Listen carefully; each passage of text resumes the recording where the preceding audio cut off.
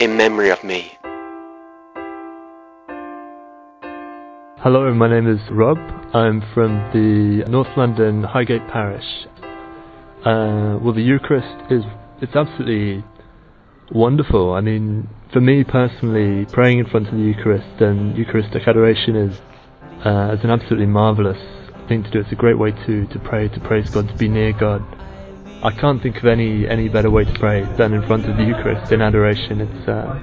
It's just wonderful. I thank God we do have Eucharistic adoration and it is available. No, it's really me.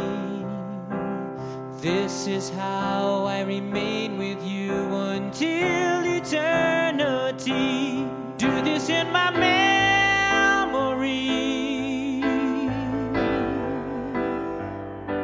I want you to stay close to me,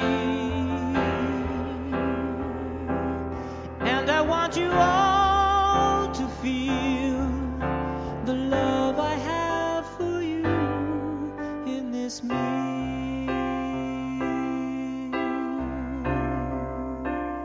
Hello, my name is Anthony. I am from Nigeria.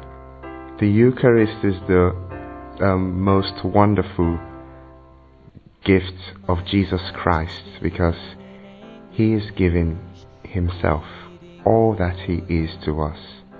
Now when we recite the creed, we say God from God, light from light, true God from true God, begotten not made, of one substance with the Father. That is the kind of relationship Jesus has with His Father, one substance. And that is the kind of relationship He wants to have with us. In the Eucharist, He wants to be one substance with us. And this is why He is not enough with telling us that He loves us. He's not enough in telling us that, being there, or He's not even enough satisfied by simply saving us from our sins.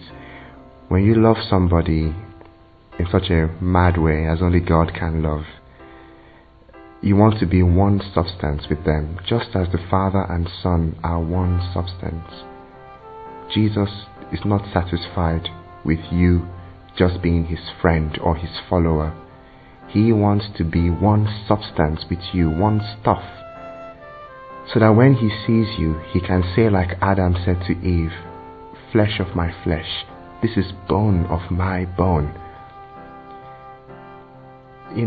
It is very important how the fathers of the Council of Nicaea stressed that word of one substance, because that is the fullness of communion. You can't get closer to someone than being one substance with them. There is union of will, there is union of heart, all kinds of union, but when two substances become one, that is a perfect union. And that's what Jesus has always had with God.